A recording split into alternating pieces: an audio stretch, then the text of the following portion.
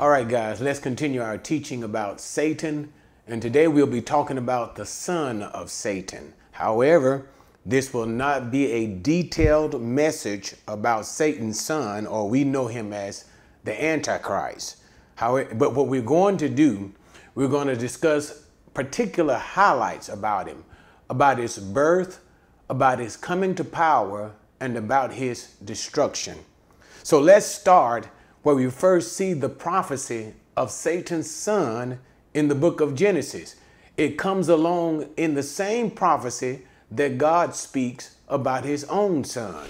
Genesis 3:15.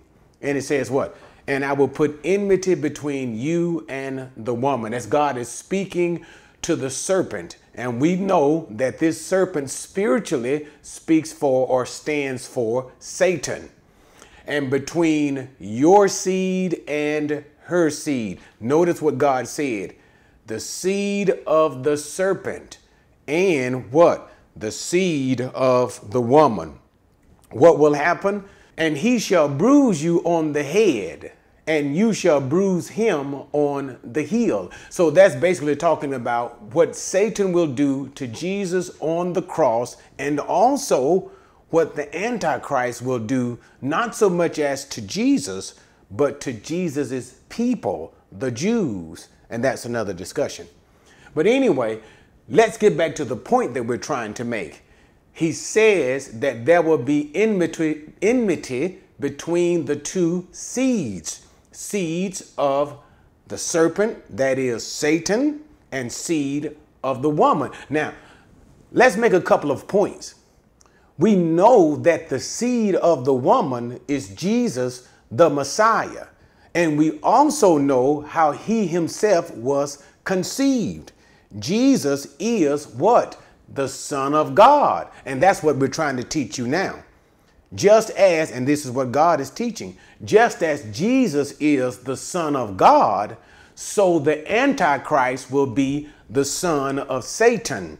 And just as Jesus is the literal and in somewhat of a way, can I say it this way, spiritual / metaphysical, but nevertheless biological? Can I say it like that? As Jesus is indeed the Son of God, so also will the Antichrist be indeed the son of Satan. If one is the seed of the woman, the other in the same manner will be the seed of the serpent. Now, and how was Jesus born? Remember, the Bible taught that what? That the Spirit, the Holy Spirit would come over Mary, and therefore that thing that will be conceived in her will be called the Son of God, the seed of the woman spoken of here. But now it's different when it comes to the devil.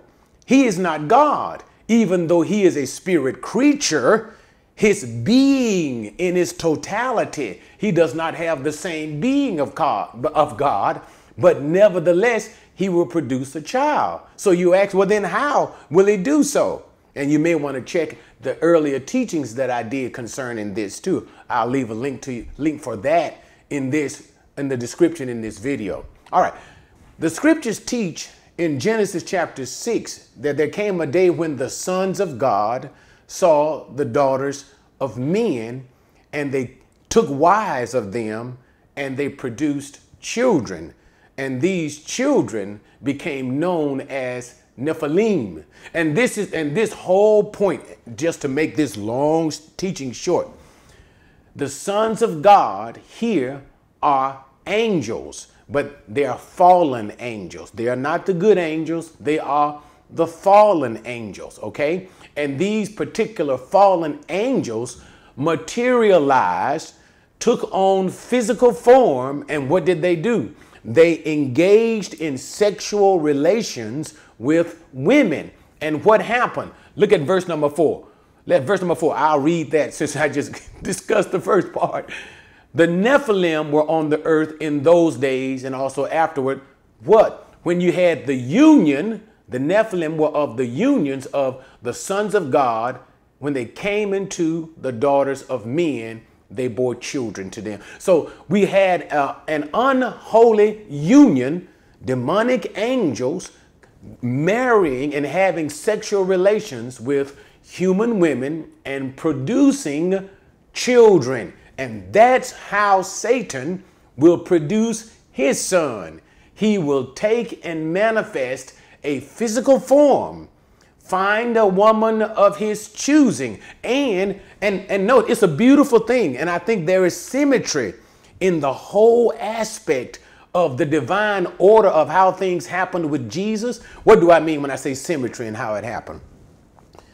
When God got ready to bring his son into the world through the Virgin Mary, notice she was a virgin, and I think Satan will probably do the same. But through the Virgin Mary, notice he did it with I don't want to use the word permission, but he did it with Mary's consent.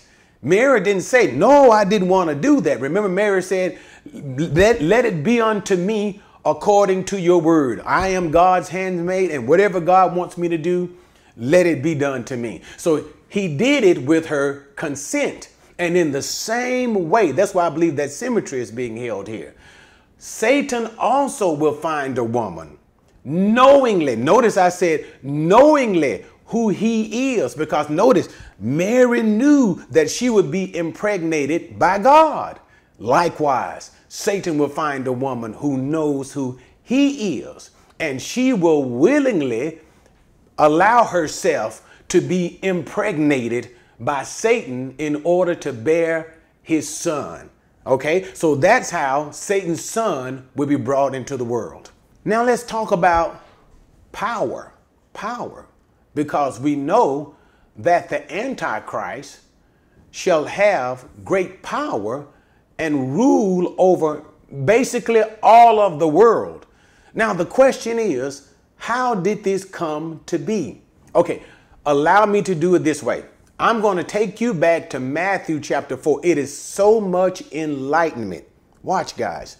Matthew chapter 4. And remember, after Jesus was baptized by John the Baptist, okay, he was led into the wilderness by the Holy Spirit for the purpose of being tempted of the devil himself. So Satan personally showed up, and in Jesus's weakened state, remember he fasted 40 days and 40 nights.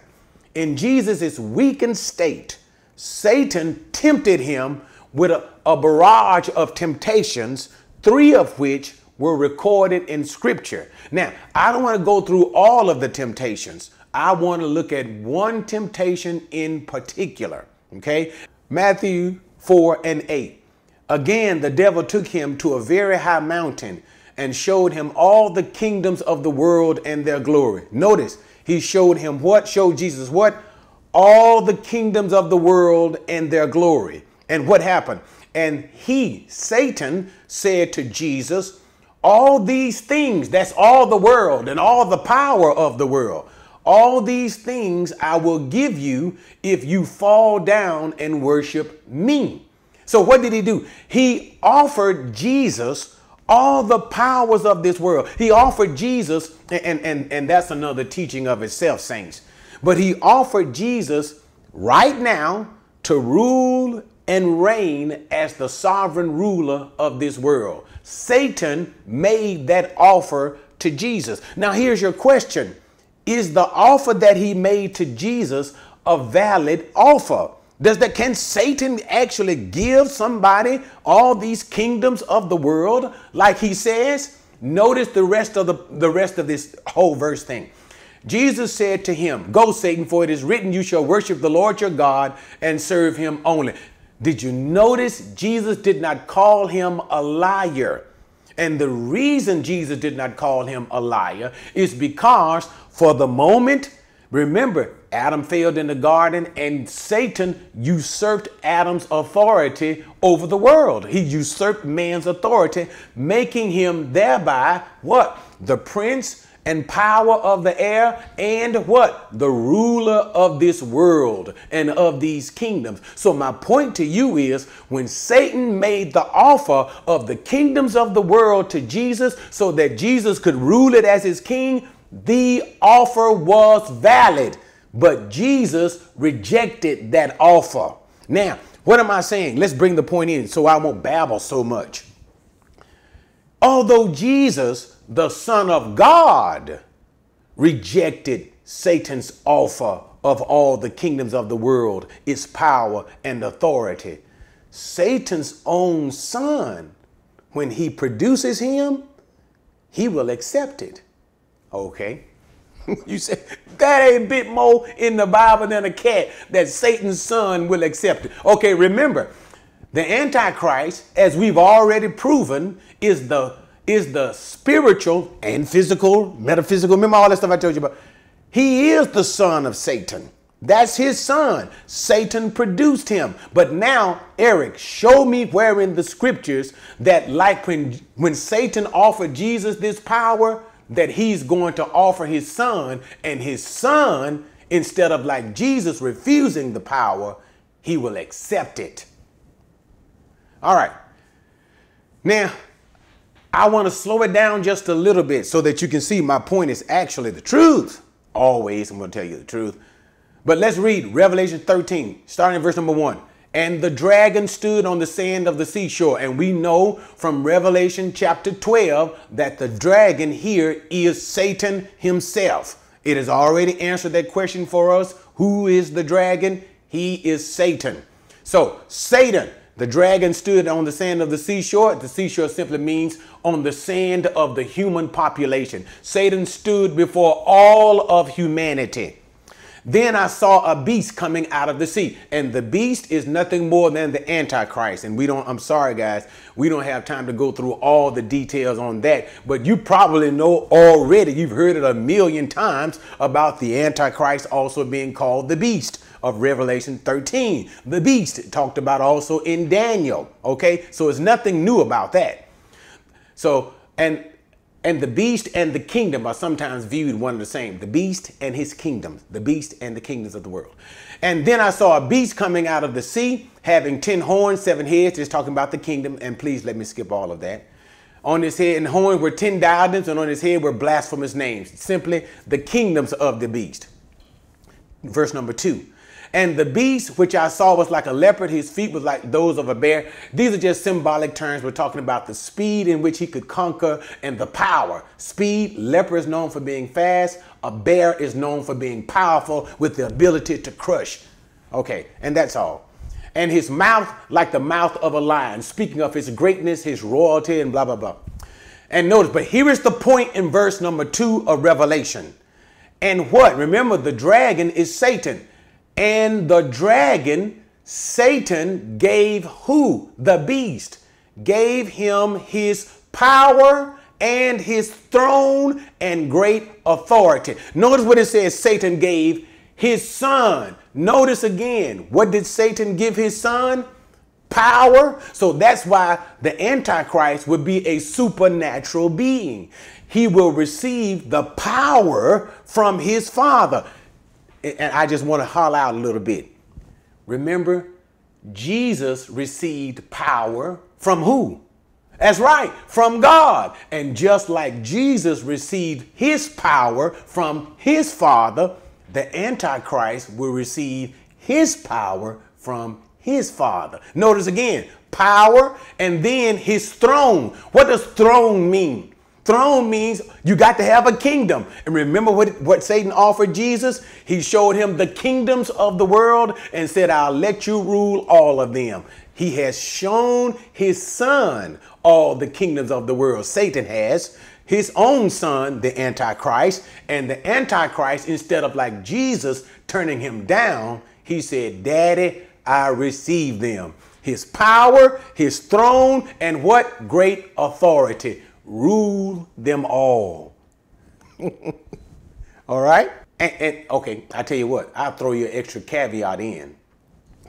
And it seems that this power may not, and I'm not sure of this part, it may not be his all along. In other words, when the Antichrist is, say for instance, from the time that he's born and he's a little boy and he grows up to be a man, I don't believe, according to the way the scriptures are designing these things, that Satan offers this to him when he was a boy or even when he was a young man. but at a specific time in his life. Okay, let me show you again. Remember that symmetry that I was teaching you about? That means how the life of Jesus, the life of the Antichrist, will parallel with the life of Jesus. Notice, we know of Jesus's birth.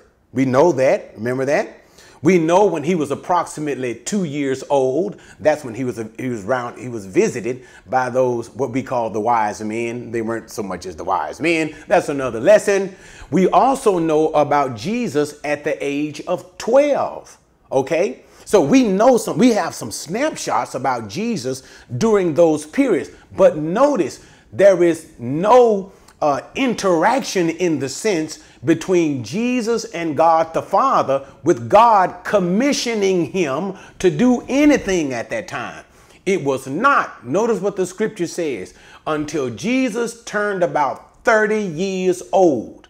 God waited until he was 30 years old when he was baptized by John the Baptist. And notice, and that's when Jesus was infilled with the Spirit at that time. And what did he say? The Spirit of the Lord is upon me, and he has anointed me. There you go. There you go. To do the messianic things that God had declared for him, designed, written, determined for Jesus to do. So what's my point? Jesus did not begin to act, although he was God's son from birth. He did not begin to act in a messianic way until he was way along in age at about 30 years of age. Same thing, Antichrist. Just because he's Satan's son doesn't mean that no.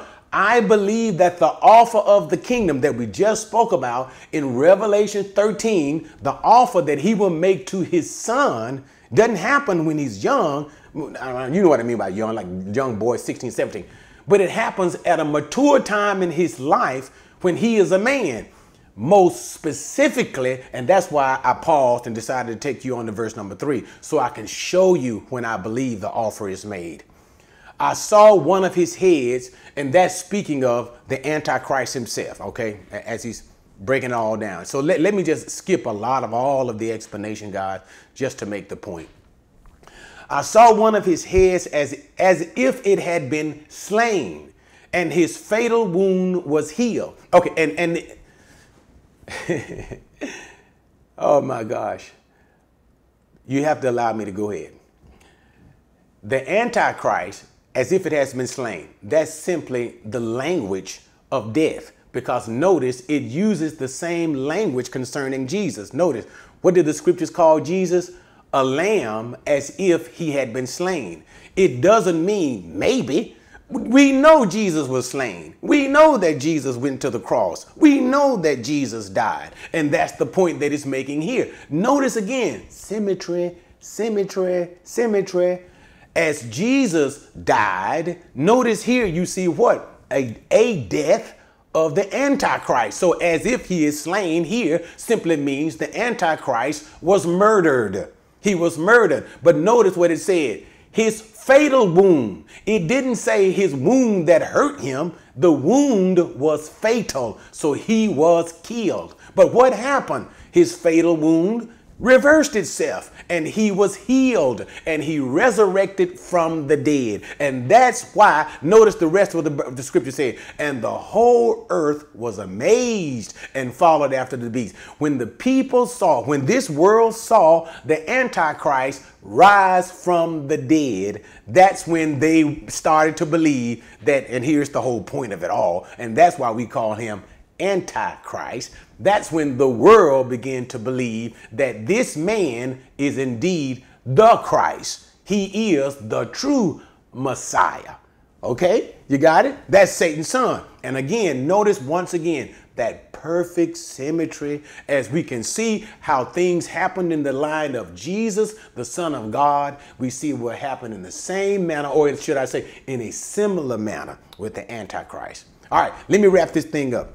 The death of the Antichrist.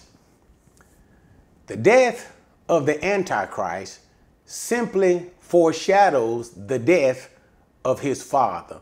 And we turn finally to Revelation 19. Let's look at verse number 20.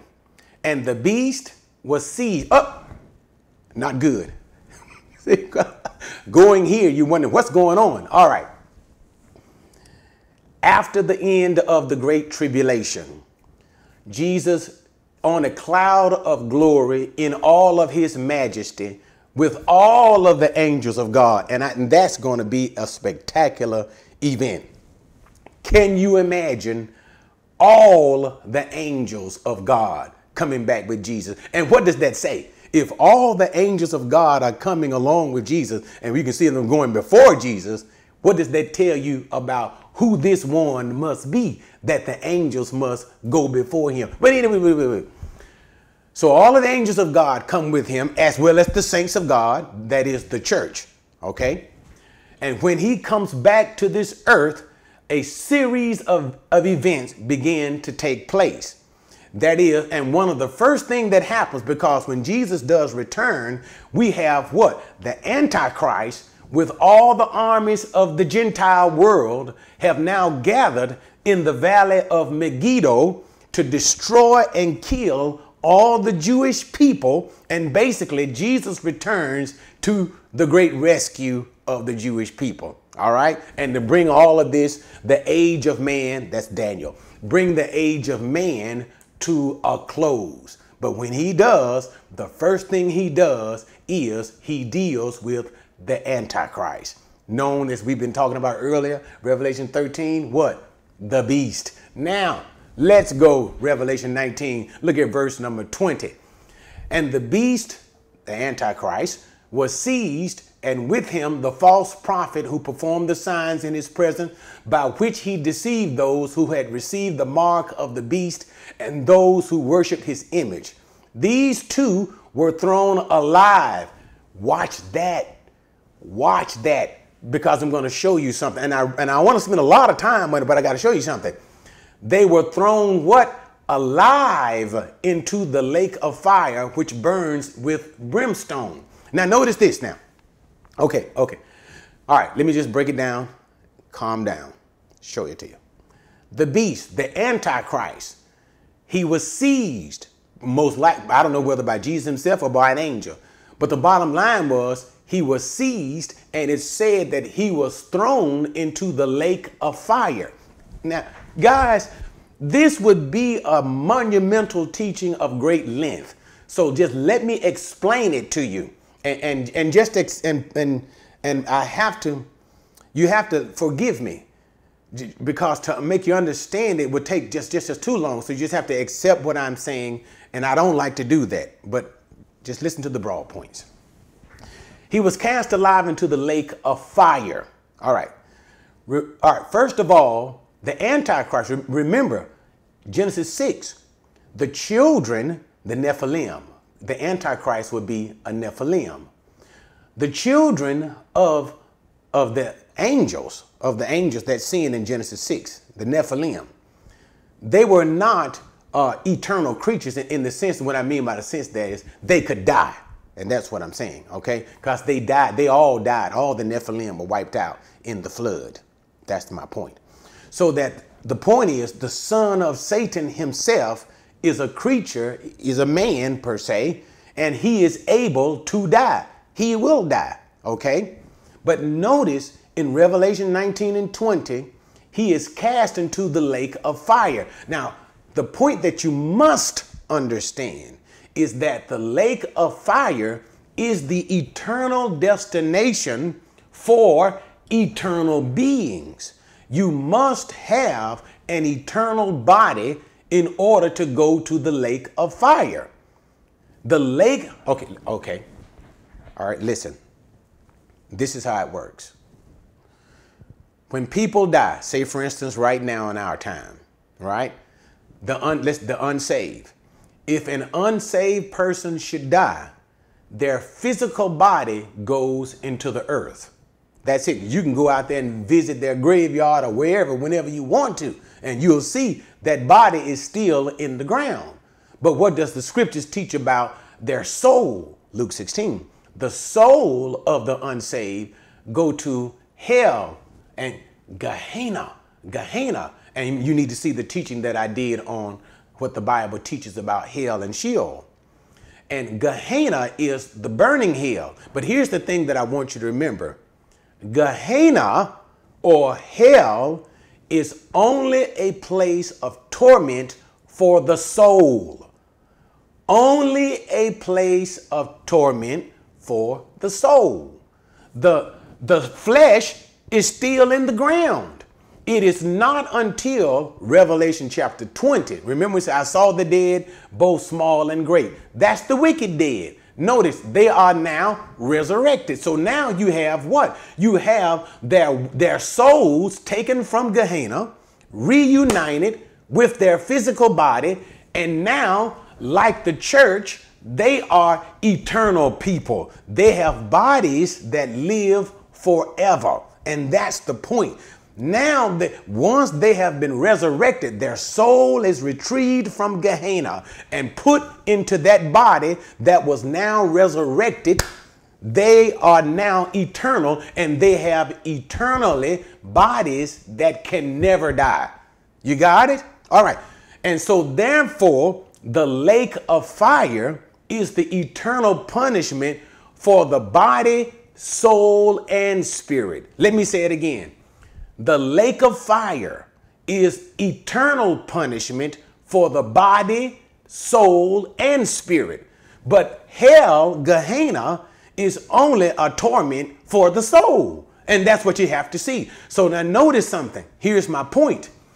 When in verse number 20 of Revelation 19, Jesus returns, notice what it says. He casts the Antichrist where? Into the lake of fire. But wait a minute. How can the Antichrist go into the lake of fire with a regular human body? It would completely destroy that body. He must resurrect him. So allow me, and I know this teaching has gotten long, guys, but let me just go on and make the point. It's found in Isaiah chapter 14. You ready? All right. Isaiah 14. And let me get right to the point, okay? And it's a beautiful thing, guys. And the very context as it begins is looking for the restoration of Israel. And we know that the restoration of Israel does not happen until after Jesus' return. After the tribulation, that happens after his second advent. So it puts it all in wonderful context, because what's there at the return of Jesus? The Antichrist. What is he doing? Making war. All right, now let's get to that point. Let's just go on to verse number 4. All right. And here's where we see the picture. And this is clearly the Antichrist. And we can see the power behind the Antichrist is Satan himself. And that's in the rest of the verse. But I can't go into it. But let's just get to it. Verse number 4. And you will take up this taunt. You're going to jeer him against the king of Babylon. And that's that spiritual language for the Antichrist. He is now referenced as what? The king of Babylon. Watch. And say, how the oppressor has ceased. That's the Antichrist. That's what they're saying. You are their oppressor and you have ceased. What do you mean cease? How fury has ceased. The Lord has broken the staff of the wicked, the scepter of rulers, which used to strike the peoples in fury with unceasing stroke. But let me just go on to verse number 9, and I want to show it to you. Sheol. What is Sheol? Sheol is the place of departed spirits. And let me just tell you the answer right now. Remember, and that's why you need to see that teaching on what the Bible teaches about hell. Sheol is the place of the dead. It is the place of the dead. It means that he is now dead. Sheol from beneath is excited over you to meet you when you come. So now we see that the Antichrist has now entered into the place of the dead, Sheol, namely hell, namely even Gehenna, hell. His body is dead, because remember what? Sheol or hell is a place where the soul alone goes to. Let's go back to verse number 9. It arouses for you the spirits of the dead. Gotcha. The dead. All the leaders of the earth. It raises all the kings of the nations from the thrones. And let me just say it so you'll see the beauty. What do these dead kings who are in hell say? Listen, they see, here's the picture. They see all of a sudden the Antichrist coming. And remember, the Antichrist is the son of Satan. He will be the most powerful man, the most influential man to have ever lived. Ever lived. Just like Jesus. Jesus is like his father. What? The Antichrist like his father. Most powerful man. And so now these dead kings, when they see the Antichrist coming, they're shocked. They're wondering, what the world is this? And they say, look at verse number 10. What does it say? They will all, these dead kings, respond and say to you, even you have been made weak as we. You have become like us. And let me stop there. What am I trying to say? He is dead, and his soul has entered into hell. And when his soul entered into hell, the rest of the kings who were dead before him were shocked because they cannot believe one such as himself is now dead and he's been made just like them. But wait a minute, let's go back to Revelation 19. Jesus cast him into not hell, the lake of fire. What did I tell you about the lake of fire? It is a place for eternal punishment for body, soul, and spirit. His body has been sent into the, it's probably dead on the battlefield where Jesus left him. But his soul went to hell. So what does Revelation 19 teach us? Jesus resurrected him from the dead. He resurrected the Antichrist, put him into an eternal body, and sent him to the lake of fire. And once again, we have another symmetry. What do you mean there's another symmetry? Remember, what did the scripture say? Jesus was the first fruits of those who rose from the dead. Jesus was the first from among his people to go into what? Eternal existence of joy, happiness, that resurrection from the dead. And just like Jesus was the first of those of his people to rise from the dead in an eternal body, going into glory, so will the Antichrist be the very first, the first one to get an eternal body and go into the lake of fire where all of his people, that is, those who don't know God, they will go. All right, guys. Thanks for joining me on that long teaching once again. But anyway, if you haven't subscribed, you know what to do. Subscribe now, and always be careful to hit that notification button. And we'll see you next time.